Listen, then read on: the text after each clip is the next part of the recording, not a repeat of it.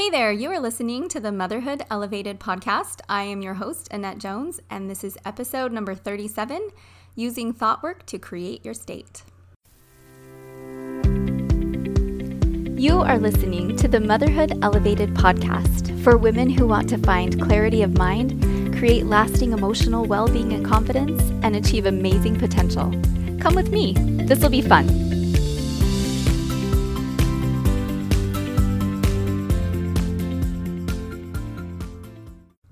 Hey, my friends, welcome to the podcast today. I hope you're all staying healthy. There is a lot of stuff going around right now. I've been taking some extra vitamin C, trying to stay hydrated, trying to get enough sleep. That one always seems to be a challenge, right? And just kind of take care of myself, trying to get my family to take care of themselves too. So when we do get hit with something, hopefully it won't be too bad. Kind of seems inevitable right now, right? Today, I wanted to talk to you about thought work and how to use it for yourself, not against yourself. And I thought I'd start today with a little analogy, a little story that I like to call the parable of the Christmas caramels. And this experience popped into my head the other day as I was thinking about what I wanted to share with you this week. And I thought it was kind of a good metaphor for thought work and the work that I do on myself and with my clients through coaching. So I'm just going to jump right into this. Hopefully you'll get the idea I'm trying to convey.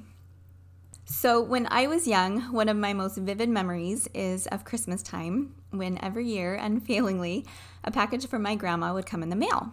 And we all knew what was in it. It was a batch of her heavenly homemade caramel candies. And these caramels were an especially anticipated treat, easily my favorite treat ever. I remember one Christmas, my grandma, she lived in Southern California, and the year that I was 11, we happened to live just a few minutes away from her. That was the only time we ever lived near these grandparents of mine. And so I got the special privilege of helping Grandma with the caramels that Christmas.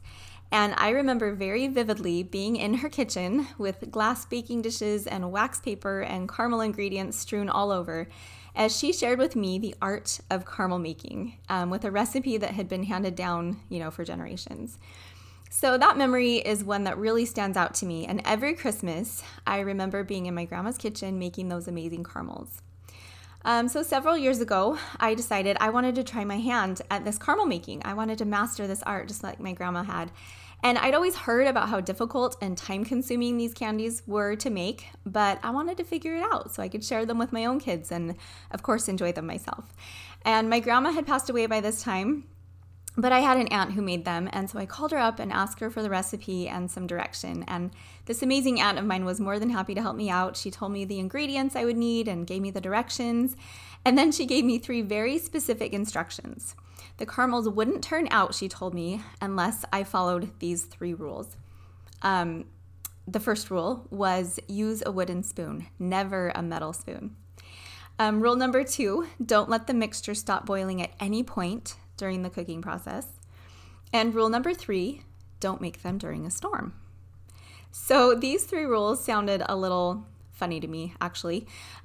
Seriously, did it matter what kind of spoon I used? And the instruction about not letting the mixture stop boiling, that made sense, I guess. But the storm thing, I just figured these were probably some old pioneer wives' tales. And I followed the rules, and in the end, I had a perfect batch of delicious caramel, just exactly how I had remembered my grandma making it.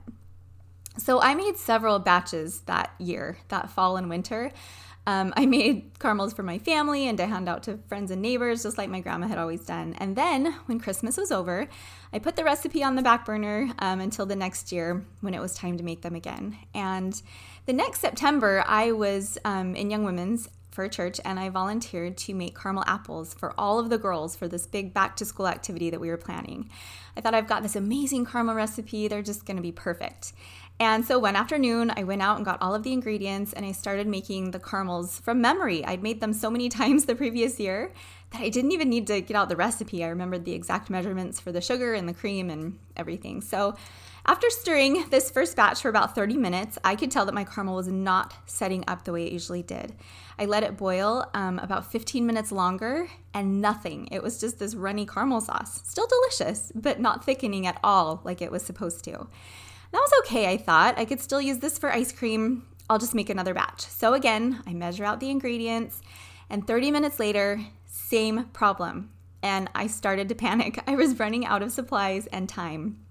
And as I started to put together the third batch, I noticed something that I had been using a metal whisk.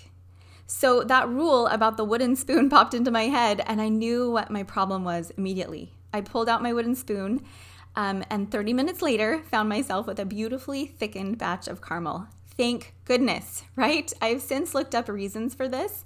I can't find a definite answer. There are lots of theories and opinions out there about the metal messing with the temperature or the particles, something like that. Something I didn't really understand. But now I know from my own experience that if I use any type of metal utensil with this recipe, it will not work. I have learned that plastic works, however. And I have to say there was a time that I made it, and there's one point where you have to add some warm cream into the boiling mixture, and you have to do this very slowly so it never stops boiling. And I was kind of in a hurry that day, and I added it a little too quickly and cooled it down a little too much, so it did stop boiling. And same problem, I couldn't recover it. It never set up. Needless to say, we've eaten a lot of ice cream and apples with runny caramel sauce. At least we can do something with it, right? And I've never actually attempted this recipe during a storm. We don't get a lot of those around here where I live, but I'm sure if this rule is on the list with the other ones, it's probably true. I've learned my lesson.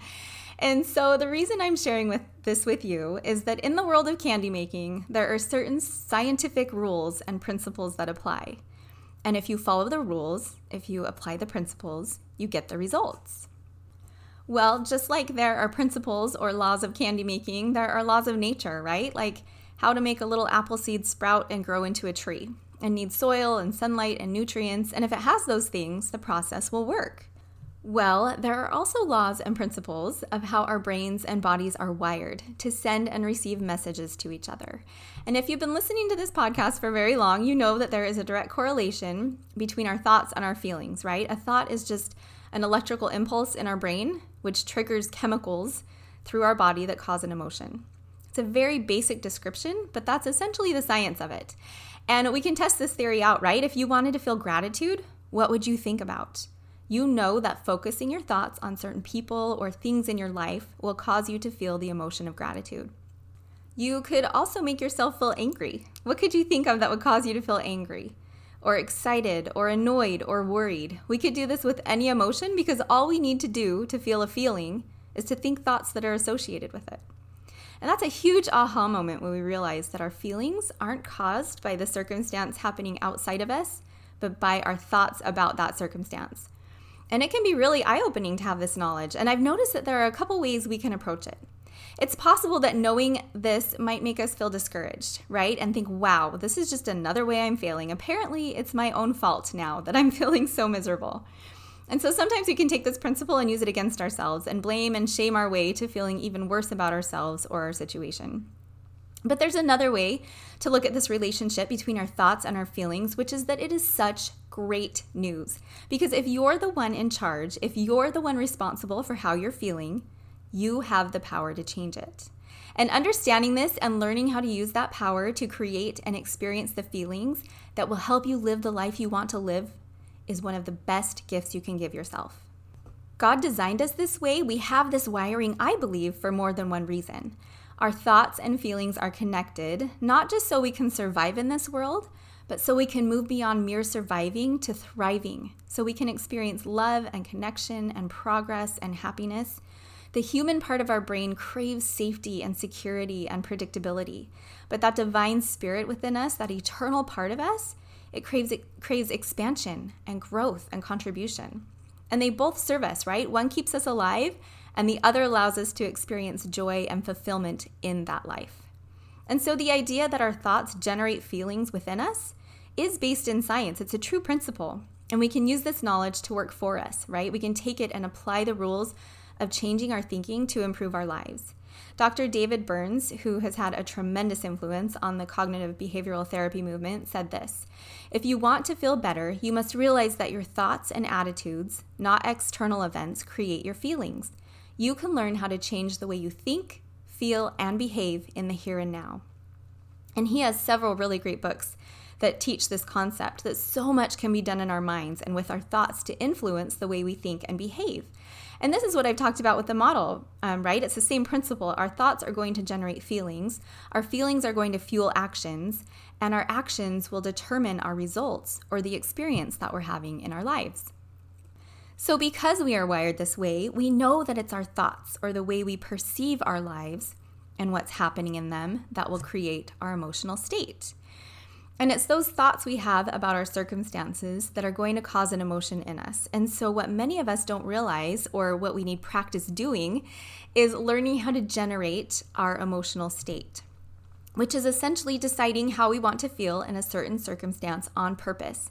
And knowing that you can generate your own emotional state is one of the most essential skills of what we call emotional intelligence.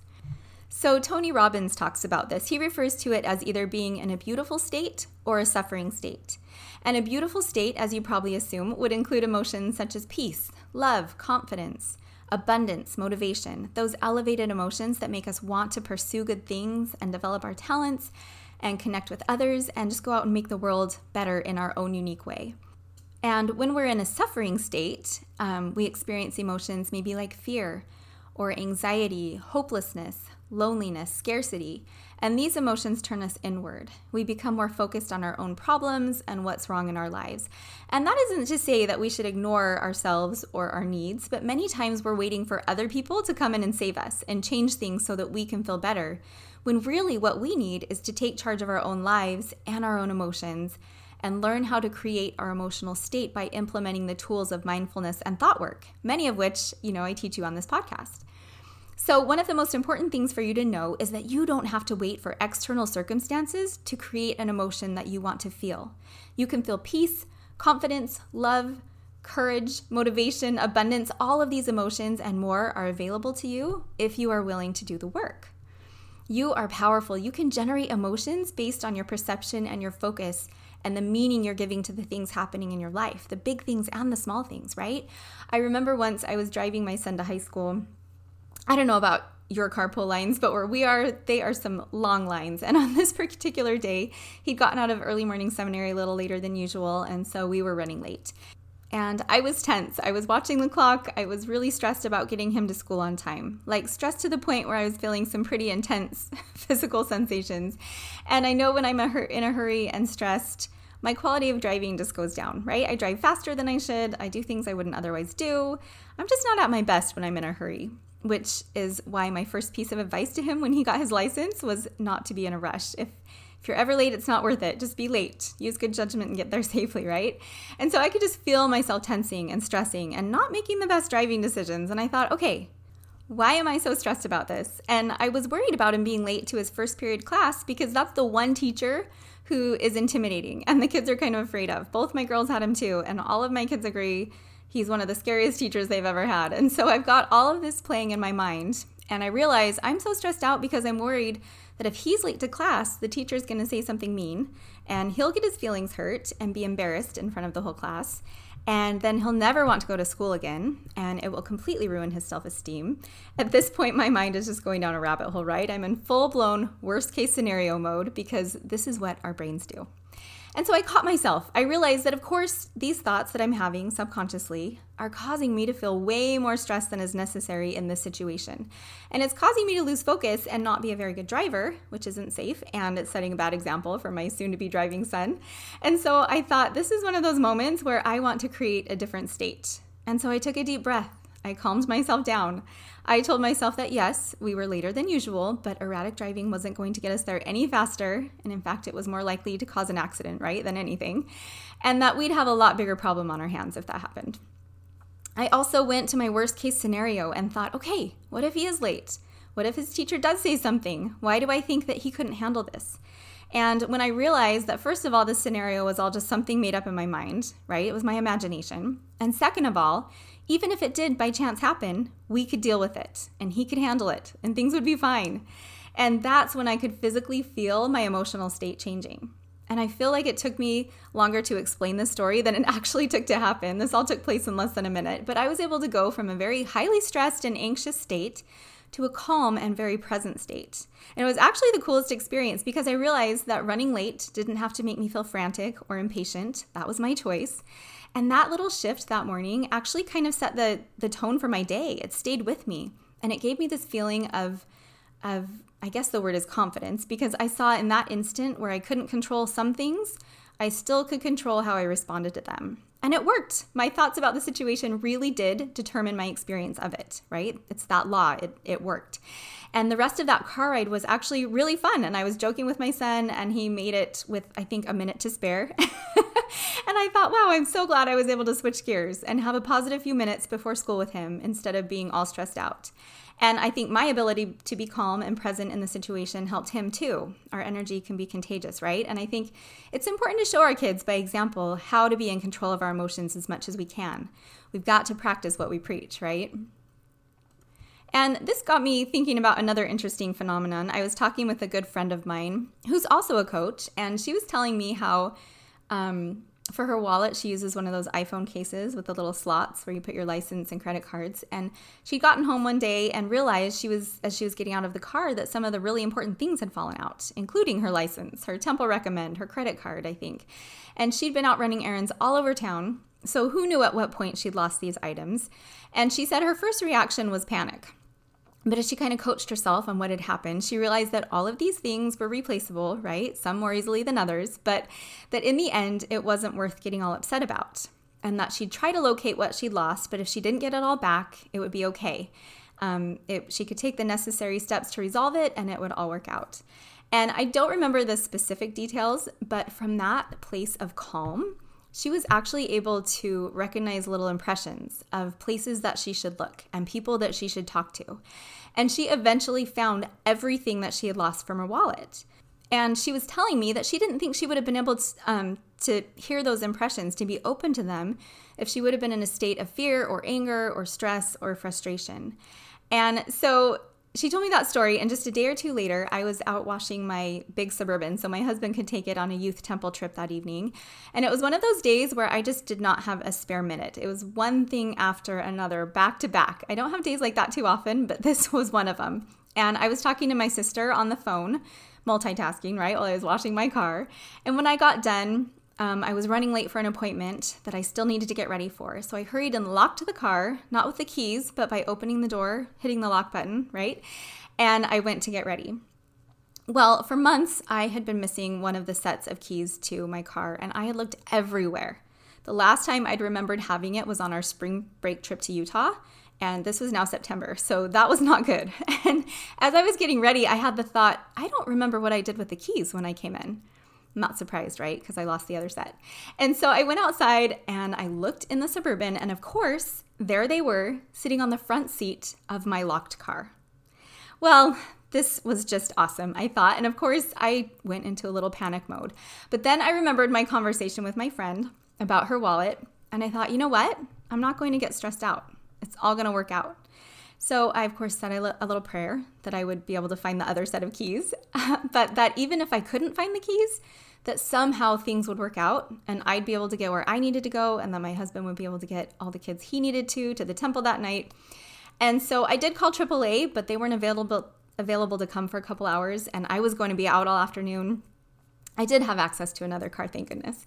But as I was leaving to go to my appointment, I had the most distinct impression to look in my son's tennis bag. Super random. It was almost like someone took me by the hand and just dragged me over to where his bag was hanging.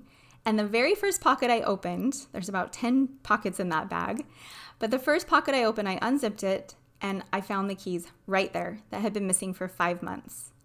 And immediately I recognized that exact same phenomenon that my friend had just described to me. When I was calm and trusting, when I let go of the details, things kind of fell into place. I was able to receive the impressions and the information I needed. And when I let go of the how and just trusted that God was aware of me and that things would work out for the best, they did. And of course, there have been and will be times when prayers aren't answered exactly the way I hope for or want, right?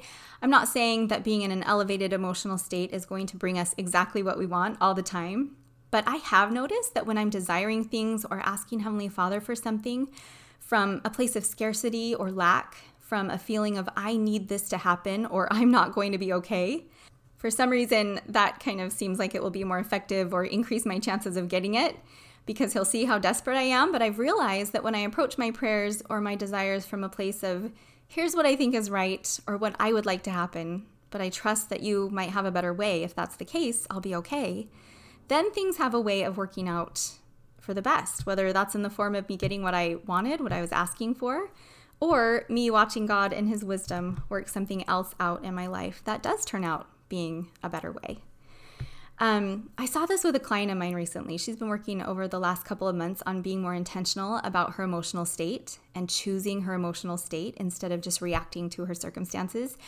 And she got a phone call recently from one of her adult children. And this child told her that she didn't think she believed in the church anymore, that she didn't agree with many of the doctrines of the church, and that she wasn't sure if she even wanted to be associated with it moving forward.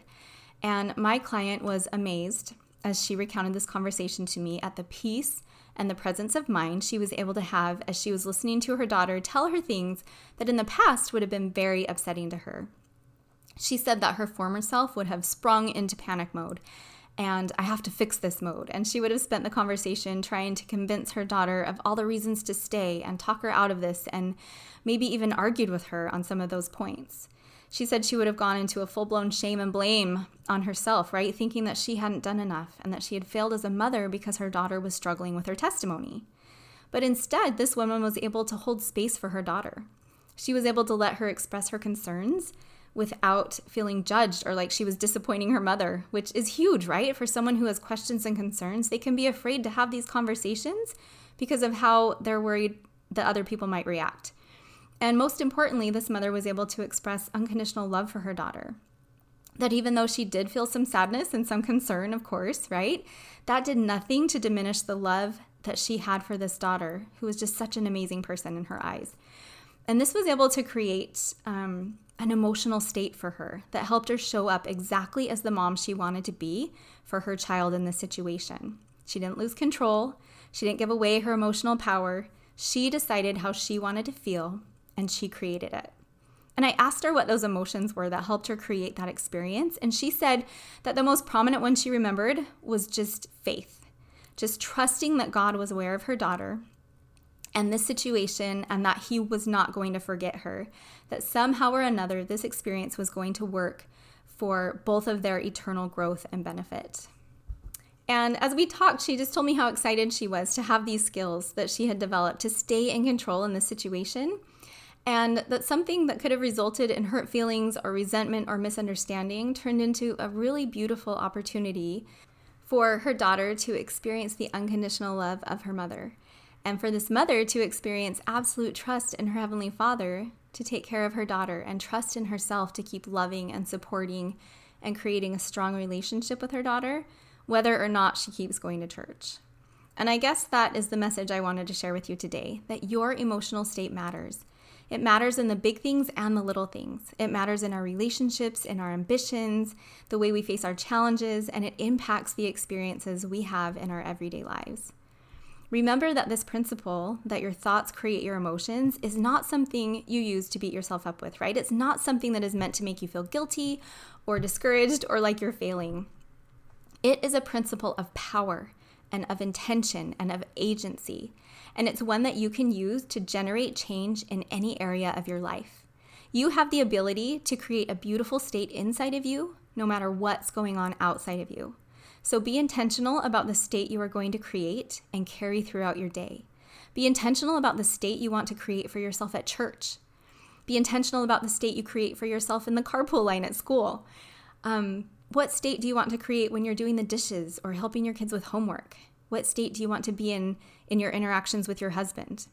Think about it. You get to decide how you will feel and how you will show up in all of these situations and every other circumstance in your life, right? So choose wisely, because that is going to determine your experience of your life.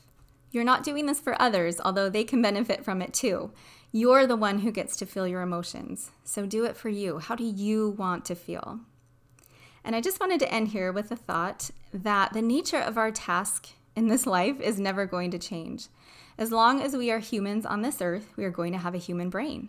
And that brain is always going to want to take the easy route, or shy away from something new or scary, or notice problems with ourselves or with other people, or tell us why something just isn't possible for us, right? And that aspect of our human brain, it's not going to change. It has a purpose. It helps us to survive. Our goal is not to get rid of that part of us, but to be aware of it, to be onto it, and to know how to respond to it and overcome it. It's like thinking that if you just do a really good job of getting clean in the shower, you'll someday get to the point where you'll never have to shower again. That's not how it works, right? We have human bodies that get dirty and sweaty, and no matter how good of a job we do scrubbing it, all off one day, it's going to happen again. Because that's just the nature of being human, right? And it's the same with managing our brains. We're not going to get to the part where we never feel fear and we always feel motivated. I was just thinking how when my kids were little, it was so hard to get a workout in because first of all, making the time, right? But then when I did, it was inevitable that there would be some kind of interruption. And I just remember thinking, wow, when my kids are all in school, it's going to be so easy to exercise. I can just do it whenever I want. And then when they all got in school, yes, it did become easier to schedule it. But then my brain came up with other excuses like, oh, you won't have time to wash your hair today if you work out. Or, oh, don't you need to do laundry first? Or we don't really feel like it today, right? So even though the circumstance had changed, my brain hadn't. I still had to overcome its excuses and its objections. And that's the work we're doing here. Don't think that you're doing it wrong just because it's hard or it takes time.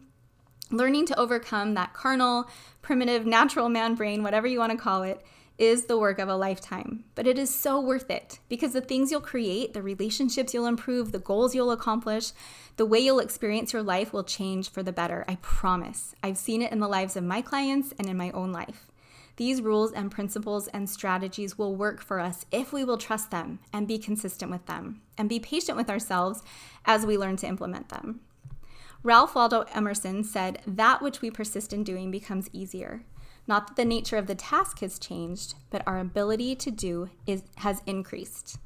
And this is as true for thought work as it is for anything else, right? Our lives don't change because our brain stops offering us negativity or fear or ease. They change because we get better and better at responding to it when it does, and choosing what we want to think and how we want to feel on purpose. Okay, everyone, that's it for today. Thank you so much for listening. And if you want help with anything you hear on this podcast, if you want some clarity in your mind and in your life, hop on a call with me. You can sign up on my website at AnnetteJonesLifeCoaching.com. I hope you all have a wonderful week, and I will see you back here next time.